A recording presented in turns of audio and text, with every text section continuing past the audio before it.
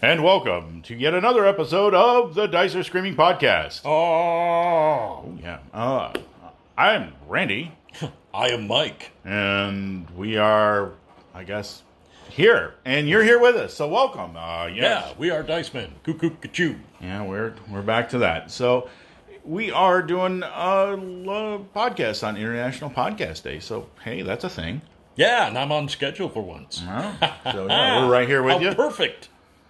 So, so a lot of things happening right now. The Dungeons and Dragons cartoon. You remember that back in the 80s? I mean, hate it, like it. I hated it, but wasn't for me, so not really bitter about anything. Nothing to be angry about. Didn't harm me. Well, what about it? Are they doing something to it? Well, yeah, the Dungeons and Dragons cartoon, they finally did released a fan-made ending to it all. It's called Requiem. And, okay. So all right. So there's been some, they took the old stock footage and used that to manufacture a fan-made. I'm not entirely sure the exacting process. I know they have one of the voice actors come in. Wow. I know that they use a lot of stuff from the original guy who did Benjer's voice. But, yeah, I mean, if you really like the cartoon, you'll probably love it. And if you didn't like the cartoon, but you were just aware of it, then, it's worth a watch. And if you hated it and you never watched it, you're probably not going to care. So far be it from me to criticize other people's tastes. Like some people came into the hobby a little younger. Right. And, I mean, I don't think you should be hard on yourself, dude. Both of us were past a certain age. Right, it wasn't in our wheelhouse anymore. Yeah, I was already past the threshold for properly enjoying that. So I didn't like it either, but I never really begrudged people for enjoying it. So, no. What a wonderful thing fans do have made. How awesome is that? Yeah, I just caught it yesterday, and I sat down and watched it, and it was pretty good. I thought all right. I do think that it deserved an ending, so I think that was well written. Or well deserved. I don't know about well written now. Well, and the new materials, D&D 5th Edition has had a release for a campaign setting / module. What was it? Rime of the Frost Maiden. Yep. With they're now doing a thing where they issue 2 covers, like the base stock version and then the attractive version, at no difference in price. Yep. No difference at all in price. So it's exact same material. Like you're not shortchanging yourself of anything, or you're not overpaying for one or the other. I like the attractive versions that they've been putting out. I like that there's not a price increase. Yeah, I'm real keen on that, which is you can pick the style you prefer, whether it's the traditional familiar cover type or for your elite spot on the bookshelf, you can have the really attractive covers at no extra charge. Yeah. Love it. The only downside of that is, let's not... Hopefully they don't take it too much farther and make it like the variant covers back in the comic book days. No. I like that they have provided an alternative. However, I should very much prefer that they not go crazy with the variant covers like we see in the comic world, where there's like 32 separate variant covers, and this one is like $299, man. No. Well, I don't think they ever really cost that much more. I just think that the cost was passed mainly to comic shop owners. Mm-hmm. They had to get all the variant covers because obviously, collector guy would show up and they'd want all the variant. I'll require one of each of these, and each one is to be sealed hermetically by a hermetic mage. Oh, have you read it? Oh, what are you talking about? You don't read these things. You just keep them hermetically sealed. These are not for the being subjected to the rigors of air. Okay, yeah. I'm sorry. It probably makes serious collectors cringe. But I was a kid. I never saved or protected a comic when I was a kid. I read them all and I loved them all, every single one. That's how you fell in love with comics, is you by read reading them. You read them. the enthusiasm, the wonder, all of that came from having an experience with the reading materials. So, I've been looking at some of the stuff about Rime of the Frost Maiden. It's been bravo! so it looks pretty good. In addition to some of the other things out there in the wild, but yeah, if you go on YouTube, you can look up Dungeons and Dragons animated series Requiem, and it'll take you right there. With regard to the International Day of the Podcast, I had not realized that there was such a thing. I confess, I didn't know. Well, who knows nowadays? Yeah. Oh, and there, the Thunder God greets us with another peal of thunder. Yep, another giant being slapped around up in Jotunheim. No, I gotta say, congratulations to the world of the podcast sphere and to all of our friends who are podcasters. Indeed. Congrats to all of us. I mean, what a wonderful thing to be a part of. I think it's a terrific community. We're doffing the imaginary cap in your direction for all you who make podcasts and create content for others to enjoy and listen to. Yeah, the kimono is carefully belted and the hat is tipped. So, What the what? The kimono? Why did I bring the kimono into it? I don't know. I don't want to. I really, now that I actually think about it, I don't want an answer. But you're welcome to. Well, it's not a really short kimono, so I mean, if I bow a little when I tip my hat, it's not going to show anything more or less. No. Well, I mean, I guess it goes with the same that I'm wearing pants. Well, okay, great. We're all appreciative. And thank goodness for that. Now we have to question when you weren't. But nonetheless, we do have a call in from our last episode. Yes, we do. Jason has graced us once again with his pleasant voice and attitude and demeanor to give us some thoughts on our last podcast about mounts, animal companions, and familiars. So take it away, Jason. Hey guys, Jason here. Really enjoyed your animal companion episode. I want to offer my condolences for Fritz.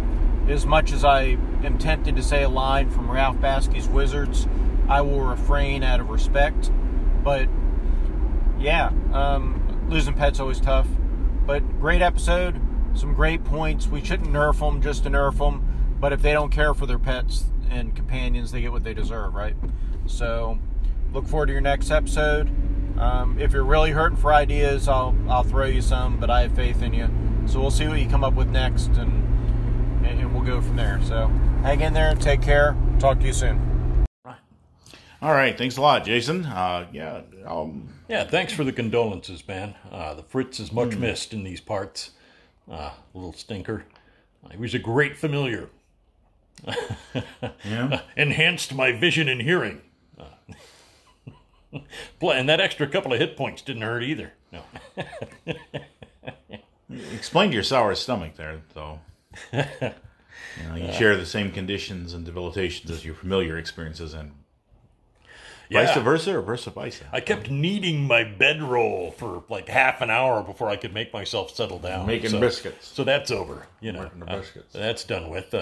And I probably won't be coughing up any more hairballs. Yeah. So. Depends on who you've been licking, I suppose. And in mid-fireball. That's your own business. No, we're glad you enjoyed the episode, and maybe we drove the point home once again a little too harshly. I guess we like to walk back over what we just covered. If nothing else, it drives it home that if you're going to have animal companions in there, you should give them their idea. The trouble phone. You should give them their due and consideration in the campaign, more than just stat blocks and damage sponges, or explorers of the unknown, or things that the main player characters won't throw themselves into, much like henchmen. They have kind of a responsibility and obligation that puts you and your players into, or you, the player, into the considerable role of a caretaker, as well as just a person who gets a lot of advantages from a few different characters and associates. So, as far as run out of ideas, well, it may look like that when you start covering mounts, familiars, and animal companions. It is not. So, here at the Dice is Screaming podcast, we like to think of ourselves as a fertile ground for many obscure and oddball and controversial subjects, although... Yeah, this one was less about controversy and more about facet of everyday gameplay. Yeah, I don't think we've been really controversial other than just in our attitudes. No, sometimes not even then either. But yeah, I mean, certainly there have been a few topics where, it touches on things that, for whatever reason, are hot button issues for some folks. Not so much for me, unless we, unless we nudge into the 4th edition discussion again. Yeah, we try to stay clear of things that... Or what happened to the ending of the Warhammer Fantasy campaign, Power Behind the Throne. The last installment. I'm still bitter over that one. Yeah. But there aren't that many things that I actually get really riled for. In the Satanic Panic episode, I did have there were some aspects of people's conduct at that time that did seriously tick me off. Things that I got, pointedly upset about. Yeah, I get a little upset about gatekeeping. I think that's... Yeah, mean-spiritedness, that kind of thing. There's a lot of people I don't agree with their actors. play styles, but I think everybody should have that. Maybe we should do an episode where we have an airing of the grievances. We should just sit here and vent our spleens and get angry over nothing. Yeah, what honks you off in gaming, Yeah. Although I think that's how some of these hate... The Sheboygan thing. Man, that still chaps my butt. I know, that whole Sheboygan thing. I've never really been able to make peace with it, and I never think I will, but that's fine. The Sheboygan thing. We won't talk about the Sheboygan. But yeah, we could be like that one's for you, Jolly Blackburn. We could be like the hate grifters who farm the clicks on 10 controversial things you should be upset about that you didn't know. Yeah, those guys. Yeah, not my style. I don't think I do that way. It may generate some money, but that's... Yeah, I'm not a, let's mine for outrage today. In the Dwarven Outrage Mines. No, I'll pass. Oh, no, I think we have lighter-hearted and happier topics. Yeah, I like to be happy when talking about gaming because as the world crumbles around me, I like to be talking about gaming. So, all right. Well, with that, we're going to take a quick break here. We have a new advertisement, so this is a little charity thing. So give it a listen, and we'll be right back after the break. With Topic. All right, and we're back. So we're back with some topic. And the surface of this topic is fluid. Oh. It's a very fluid topic. Nice tie-in. It's water.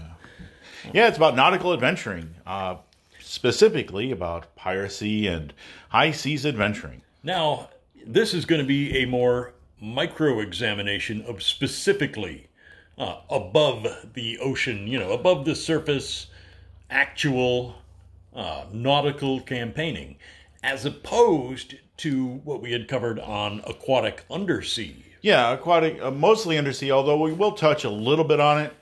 Certainly. I mean, there's there are a certain opportunities. There's a lot going on with a naval or nautical campaign. I'll get away from naval. From a nautical campaign, and whether you're playing pirates, privateers, or a mercantile-style campaign, there's a lot of things that have to be done. So first off, we're going to just talk about some of the challenges. Now, when you decide to do a nautical campaign, you need to make right away some choices. Now, do the players have a ship, or will they find a ship? If they find a ship, and this is what the players want to do, this can be a great breakaway, especially in a sandbox campaign where players decide all of a sudden they want to do this. Now, the problem with players just suddenly finding a ship or coming in possession of one is it puts a lot into the DM's lap.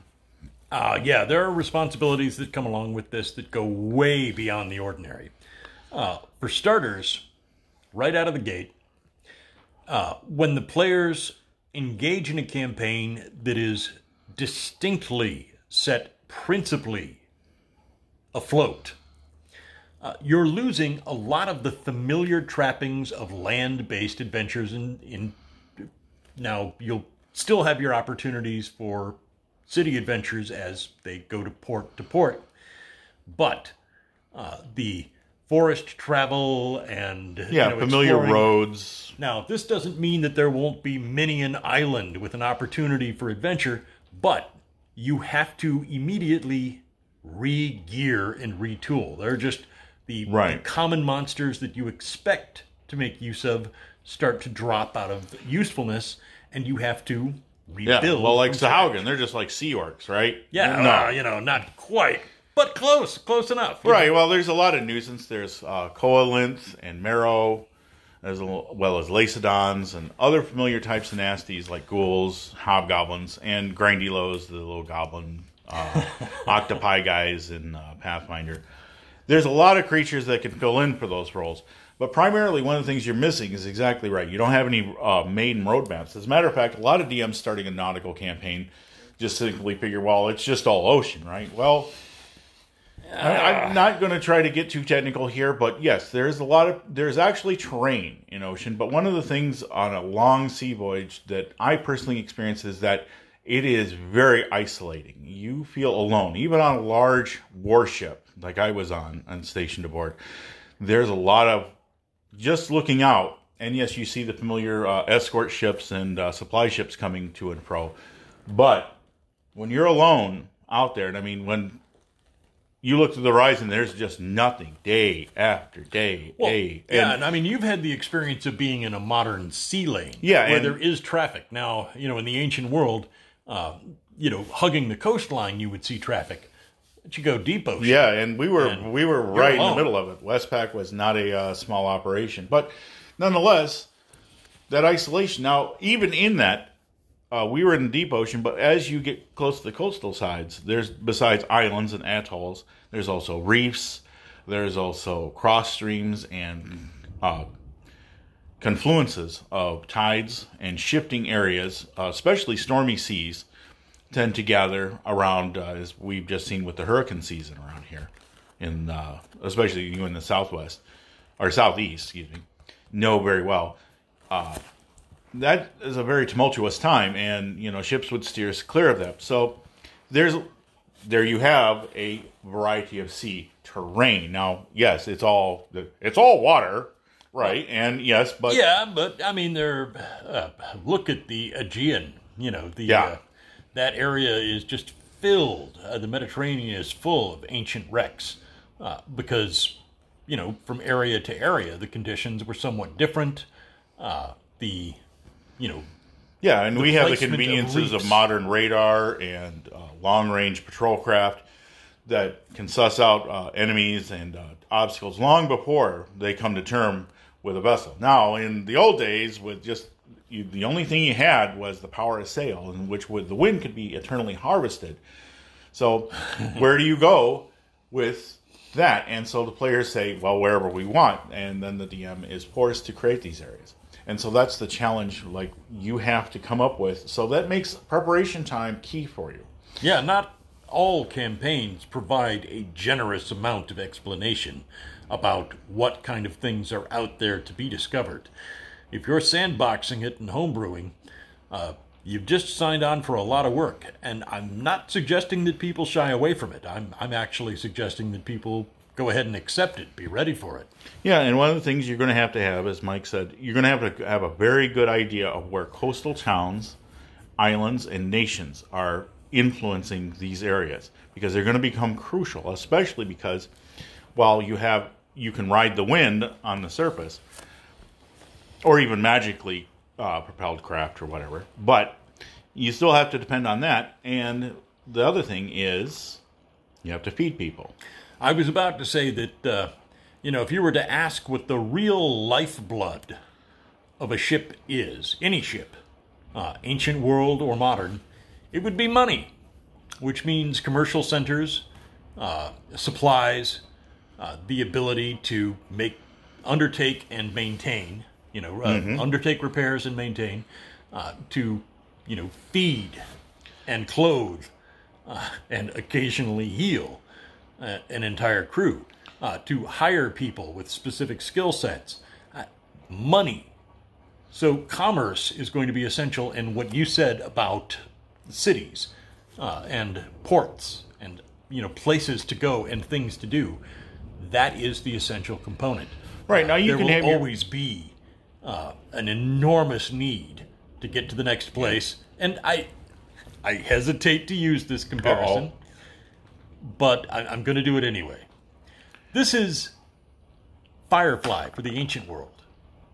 We got a ship, we got a job, we got just enough money to get by. All I need is a ship and a star to steer her by.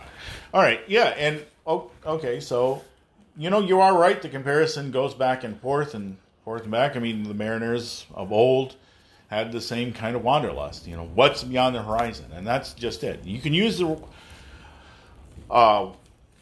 wandering monster tables and hex, what each hex contains as you explore it, and let the PCs just go where they will. And that's fine, just as long as you keep track of that and then begin to develop a place and ports. But more importantly, more than any other, and this ties into some of our recent past episodes about NPCs, a ship does not run itself. And while warships that I was on are not suitable for long voyages, they just are not. Oh, well, they're compartmentalized. Mission-oriented. Right, they have to be constantly resupplied. So back in the old days, warships mostly stayed near close to port or went along with well escorted with supply trains for long voyages. Now, as we talk about the Aegean Sea and the Mediterranean, we speak specifically about very close island nations that were only at most just a few weeks apart.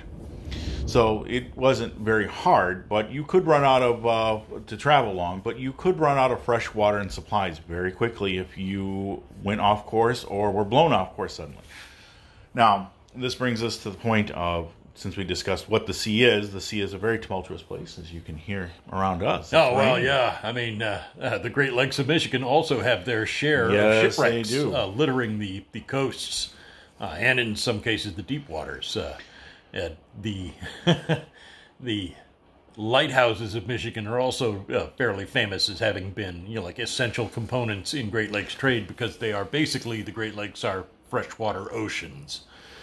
They are small, they outrank small compared to the Atlantic, but big compared to some other seas. There are a few seas that they actually rank. Yeah. In volume. And although they just take a little bit to go across, they can suddenly and surprisingly turn vicious and unpredictable at a moment's notice. Yeah. So, but getting back to the NPCs, you're going to need a crew. So when the player characters decide, hey, we've got a ship, yeah, if they have the proper backgrounds and skills and training, they might be able to make a go of it for a while. But with a smaller ship, perhaps. Yeah, a small. But there are certain ships that once you're of a sufficient size for relatively involved commerce and/or exploration, you've already moved past the point that half a dozen player characters could possibly manage. You're already into the area of they're going to need a crew. So they're going to have to get a crew, and that means you'd have to generate NPCs. Now, some player characters, or some players, can actually help you. They will gladly generate characters. But again, take a careful look at them and make sure that they fit to the NPC rules and guidelines that you have in place in your campaign. Because although there are many advantages to having an expert crew, they often, if they're too powerful or well off on their own, they would already be running their own ship. So you want to keep player characters the stars of the show, but you also have to want them to rely on these other characters carefully and principally. Certain things like the sailmaster or the quartermaster, as well as just general hands on deck to do the basic work of day-to-day of doing the rigging, maintaining the basic functions of the ship, as well as, the scapegoat of many of the sailor, the cook. Oh, well, all right, that too. The point being that a crew is not just a collection of, zero-level fighters that you get for free. What you're dealing with are people who are a professional class of, sea traveler. And their principal job is focused on the ship. Not letting them be some kind of super disposable asset to the party is like a good line to draw right out of the gate. Okay, these aren't just guys you hurl into danger. You've actually got to carefully protect these people because they are essential to your long-term well-being and your ability to go from place to place. And if you get a reputation for being callous with the lives of that crew, you will soon find yourself woefully understaffed. Yeah, and we'll touch on Mutiny in just a minute, but there's a lot of aids online and all over through various gaming books. Most good NPC guides and manuals have a lot of pre-made characters that you can assign personality traits to. And so giving a colorful background or small quirks to several characters, like for in my Skull and Shackles campaign, I have a dwarf Culker. Oh, he's the in Yeah, he charge puts of repairing, repairing the ship, and which so was done with lead. tar, rope. Oh wait, he uses lead. Yep, Oh, that was wow. also used. Yeah, they caulked up the seams with lead because it Very didn't heavy. Well, yes, very sturdy for heavy planks. Small things like tar and others, yes. But so having Doan Clayfist, the bald tattooed dwarf Culker of the vessel, as just an rather than just nameless NPC number 332, helps the players attach and have a certain awareness of that character. So when you bring up the name and describe them, they're ready to use and they know who they're expecting. Sometimes, always, chewing tobacco rather than smoking. I like keeping 3x5 index cards handy yep. for those. That's an ancient trick from the old ways you speak of. Yes, yeah.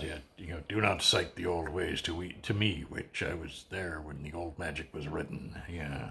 No, old DM habit, 3x5 index cards, highlighting minor personalities and making side notes about their quirks, so that you got their stats handy just in case. Things happen sometimes, like half your crew is killed when the ship is beached, washed ashore in a storm, and you got to decide who you've got left, and then see if you guys can build something to. Make those fortitude constitution saves. Yeah, you survive that storm. But yeah, the other way is the players decide to not pay them or treat them irresponsibly. We have our next favorite thing, which is rather than revolt, mutiny it is. Mutiny on the HMS Bounty. Yeah, you do not want to be Captain Bligh in such a scenario. But it does happen. Player characters may, not out of malice, but out of a desire to kind of hurry through that part, they may neglect to take any time. You're like, I don't want to know who our crew is. The fact that they don't care is an opportunity for DMs to make that a facet of gameplay. That, if it's well understood, that God, I hate these guys. Why are we stuck with the crew? They always want stuff like money and food. I don't understand. Why don't they should be happy hanging around guys like us. It's great to go exploring. And it's great to go traveling. But if there's no profit in it, and, nobody's ever had anything but a base wage for the longest period of time, that can be a Especially little while frustrating. the players are sporting all that bling. Yeah, I mean, if you traveled all the way across the ocean on short rations and, found the deserted isle where the X marks the spot and you crawl down in the dungeon and you come out hauling tons of swag, the people who just spent 40 days at sea to get there might be viewing a little askance. Yep, and so that's one thing that also has to be taken. If all the PCs are off the boat, who says that negotiations can't break down while they're way out to shore? Bye! Where's our ship? Oh, somebody stole our ship. No, they didn't steal it. Well, I mean, yeah, technically the crew stole the ship, but, yeah. They'll let you back on it after a pay raise. Yeah, they're out. Yeah, we have to see. Good luck getting them. The wizard teleports there by himself. Okay, great idea. Do you know where they are? I have a teleportation circle in my cabin. All right. All right. You're by yourself, and a couple of those guys are well armed. Okay. So now they have one of the player characters hostage. And now negotiations begin. Now negotiations begin in earnest. All right. So, yeah, now you have a lot of NPCs to deal with. Now, we've already covered the coastlines, and monsters come up pretty much regularly in any campaign. So you're going to need a lot of monsters. And specifically, or fortunately, for ocean-going encounters, there's lots of counter tables. From first yeah. edition, even the white box had ocean encounters. And there are online references that have cataloged these traditions. Yeah, as the game's moved on. First, second, third, fourth, fifth edition, they're all out there. Holy cow, you said fourth and you didn't punch something. Well, hey, the night is still young. Let's not rule anything out. Let's not be hasty. I'm not putting it off the table. No, point being that all editions, this material is out there online. Highly recommend using it. And books.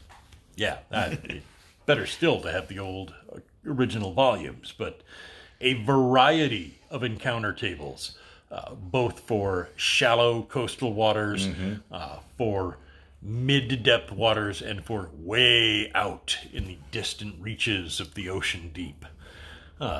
Things that, crawl, slither, and creep. Yeah, the mighty Kraken does not likely make its way close to shore, but a lot of other things, on the other hand, you're not going to encounter Lacedon ghouls way out at, deep sea. Yeah, you're more likely to encounter some Morkoths coming up at night and some other nasty Saugan probably, and if you have them, deep ones. But anyway, they should always be pretty rare in my book, but that's another topic. Anyhow, the main part is that, as Mike also said earlier when we were talking about this, is having rivals. Now, if you're playing a pirate campaign, you're also going to have to create a lot of prey for the pirates.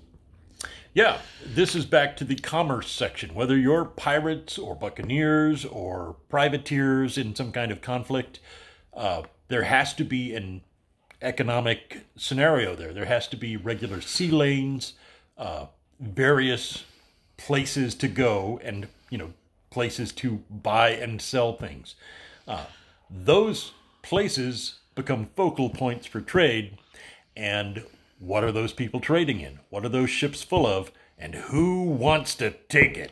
Yeah, and here's where you start to get into politics. If your players are pirates, they're not going to be welcome in many places, especially places of civilization and where law and order are prized. Yeah, they will not be welcome at all. As a matter of fact, that's probably the end of the player characters. Watch the series Black Sails. Just saying. Now, if they're privateers, they get the benefit of having to be pirates, but they can only prey on specific enemies. And as well, they're expected to obey a code of conduct. Oh, yeah. You do not simply ruthlessly murder the entire occupants of a particular merchant vessel just because they had the flag of an enemy nation. No. You may capture all their goods, but you are expected that if they surrender, they're allowed to live. They've got enough food and water to make it to where they're going, but they've forfeited, any of their actual merchandise. Right. It's all taken from them. And buccaneers, kind of the same way, although buccaneers are a little looser. They threw together for various missions or mercantiles, and especially operations where they protected others. Not impossible. Think of it as mercenaries of the sea. Yeah, it's a little bit more open with kind of an expectation that you might do some piracy, but you're not going to... That's not your reason d'etre. Yeah, if you have... Well, and if you leave aside the murderous inclinations of true pirates, the buccaneer or corsair types might be viewed a little more favorably because they, too, even though they're not sworn to a particular nation, follow the kind of ethos of, all right, you've surrendered, Yeah, they also have allegiance to a flag or cause, so that gives them. So yeah, now you've developed a map of the area, or at least an idea of where the campaign will take place, and populated with islands. And now you have to come with your rivals, which now starts to be more than just people you meet along the way. Remember that rivals is not the same as direct opponents. It is also, entirely different from monsters. Now, rivals can mean something as simple as a mercantile faction that has it out for you because you work for a nation that they are at odds with, or you happen to sell to a faction that they do not approve of. A rival could also simply be a competitor looking for, to supplant you in terms of the areas that you Well, I mean, if you're a pirate or a buccaneer, you prey on a certain region. You're looking to enhance your image and to develop good contacts in those places where your ship is welcomed. There were other people bucking for that lofty position. Those favorable terms and those best positions coming into port and the best prices for goods. Other people will want those things. It is a constant state of competition. So your rivals may not necessarily be people that you can just fight and kill. There may be various rules of the road that the players have to observe also, and that means outsmarting your rivals without committing open murder. And that can be really fun for a DM to put people on the spot. Yeah, and you know what? Sometimes it's fun just to skunk the player characters and leave them going, oh, I hate that guy. Yeah, and in a piracy campaign, you just go and kill him. Yeah, I mean, I hate that guy? Well, yeah, I'm going to go totally kill that guy. I'm going to kill him twice. As a matter of fact, I'm probably going to kill him 3 times, just to be sure. All right, well, you go killing him. Oh, well, and again, fascinatingly, a truth of piracy is that it was not, in many cases, as disorganized as people imagine. No. There were very, very specific codes of conduct. It was a remarkably democratic society in the ancient world. Brutal in its administration of its rules, but weirdly democratic at the same time. Like any criminal organization, it works really well only when everybody obeys the laws. And if you don't obey the laws or the rules set forward, you're going to get killed. Yeah, it's a society of lawbreakers, so you can imagine what it takes to frighten them into relative cohesive action. Bear that in mind for piratical campaigns. Yeah, and also the pirates penalties expect... for breaking contract or for taking an action that was completely unauthorized and prohibited is pretty much generally death. Yep, all grudges are left ashore. So pirates, even though they were a bunch of thieves and sometimes murderers, they rarely stole from each other or murdered one another, except on shore, because on a ship, if you lose too many people, you're all hosed. Yeah, you're not coming home. So, that sort of thing. So that's something to keep in mind as well, yeah. I think those are some big challenges that not everybody takes into account when they start a nautical campaign. And as we touched on before, we touched on the undersea element, which also, in a fantastical campaign, especially your fantasy games where there are intelligent creatures with kingdoms underneath the seas, like sea elves and the tritons and merfolk. Yeah, this is where your on-the-sea campaign intersects with your under-the-sea campaign. You can have many dealings with them, and while they're able to get along with surface dwellers, they are initially mistrustful because most surface dwellers don't really think of the undersea as anything other than a resource to be used. Fishing and over-harvesting, some certain ecological issues that we deal with. Oh, well. In our real life, far more advanced in this age than in the industrial age, world. but they also reach there. That overfishing with nets can decimate a merfolk tribe, and they may be upset. So, once again, here's an opportunity for adventure. Players may have to intervene. Yeah, and it provides an opportunity for you to introduce the undersea. Yeah, in the process of brokering something. I mean, very much in the tradition of the Secrets of Saltmarsh. Yeah. Very much in the tradition of that, the player characters may wind up brokering peace between multiple races, finding themselves not just as conquerors or slaughterers, but as emissaries, as trade partners. So there's a lot of wiggle room for the direction you want to take this, and I approve of all the different directions the person could go. When we started this out, we talked about all the obstacles that you have to have and all the preparation you have to do. This is where it starts to pay off, is that now you have a very active campaign where the players have a traveling home that moves with them. They no longer have to worry about finding a camp spot. Yes, they have to find ports and places to weigh anchor, to go ashore and things of that nature, but they're fairly safe and well contained and almost always together aboard their vessel. And this is the next part, probably the last one that a lot of DMs tend to overlook, is the knowing your types of ships. Now, I'm not saying you have to be able to know a brig from a caravel, but you have to have some knowledge of what ships are, be able to articulate and understand them. For instance, a galley, the relative size, the general capacity for materials that can be kept aboard, and the number of people absolutely essential to manage it. right? And that essential complement is never enough. There should always be extra personnel.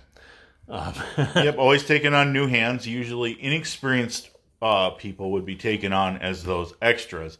They would do a lot of the drudge work, like cleaning the decks and re-knotting ropes, learning a little bit of the skill as it went on to the ship life. That was their payment. They didn't get paid as much as a swab, but they did accrue experience and knowledge, which could then get them a share aboard the crew. Now, knowing the difference between a galley and a galleon is essential, because a galley has principally oars. That and a galley is very much more a ship of the ancient world. Right, and a galleon. Now you have just moved hundreds of years into the future. Now, in a fantasy world, you can have them coexisting. Now, something similar to the caravel shows up at the dawn of the Renaissance era. Yeah. So, the age of exploration, these were some of the early long-distance traveling ships. So, caravels are not out of the realm of possibility in a standard D&D campaign. And, everybody imagines these big swashbuckling pirate movies with hundreds of or dozens of cannons on a ship. Didn't happen very much because, to be honest, every cannon that was on there took away food and space. Yeah. And on long sea voyages, if you were just going a few 100 miles from shore and then returning, you'd be all right.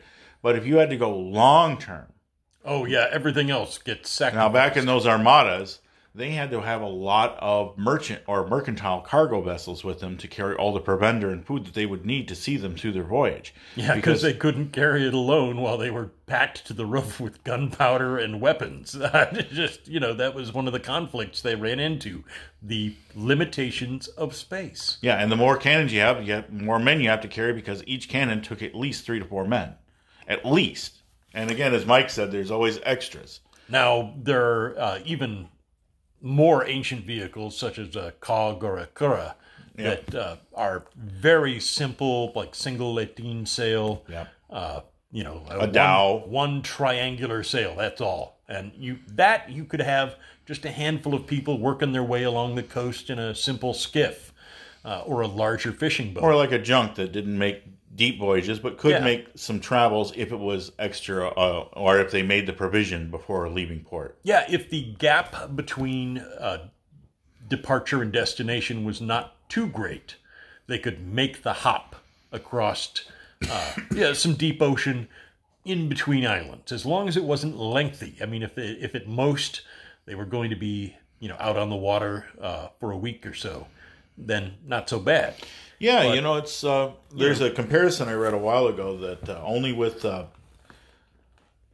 when the United States Navy came up with nuclear submarine program, they finally found out that here was a ship that could indefinitely stay underwater and stay on station. It didn't need to return home for anything, maybe ammo. I mean, when it expended its torpedoes, of course, it would have to return back to port and restock. But its weakest link was now the crew. Yep. Because there's only so much food they could store. Correct. And there's only just so long you can stay on a boat before you simply go bat crap insane. Well, yeah. So incredibly long periods of time at sea can be deleterious. Well, yeah, the submariners are a special level of insane. Yeah, going in. Good on them. That's a crazy thing. Apparatus of Walsh, Merlin spoon and a decanter of endless water, and, well, technically you can stay there for a long time. Not exactly a good life, but you wish you'd brought a salt lick. Yeah. No.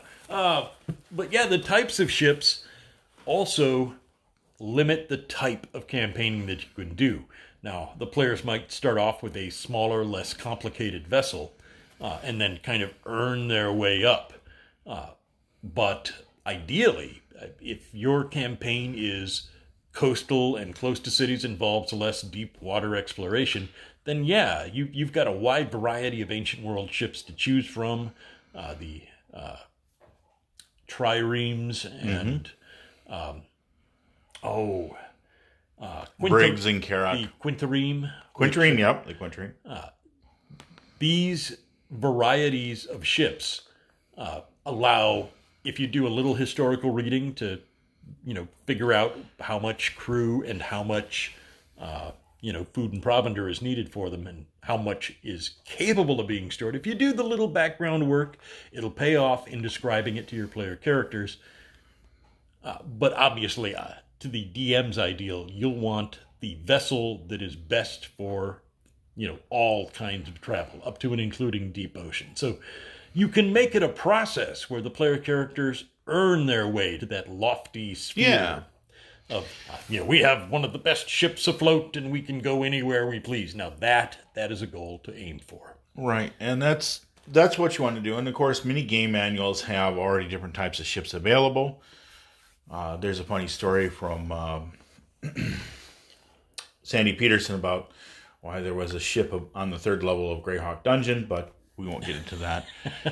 It's because some guy, he had 10,000 gold pieces. He bought a carrack. He didn't know what the hell a carrack was, and when somebody told him like you're carrying smoked the carrack. Well, he thought it was it's 10,000 gold pieces. What am I going to spend my gold on? And so the DM told him, like, you can't carry a carrack. It's a huge sailing vessel. And they're like, oh.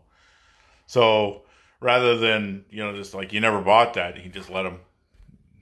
There's a carrack, you got it out of your pack, and for whatever reason, there's a carrack laying there in the middle of the dungeon. So I do appreciate that one. But yeah, knowing those terminologies helps a little bit. You don't have to be super good on it, but that was back in the days when people just didn't know what a lot of these terms were, and they would throw them in there in these game manuals, and people were like, well, what the hell is that? Well, sure. You ran into a lot of people between the ages of 14 and 22. Yeah, who did. Who...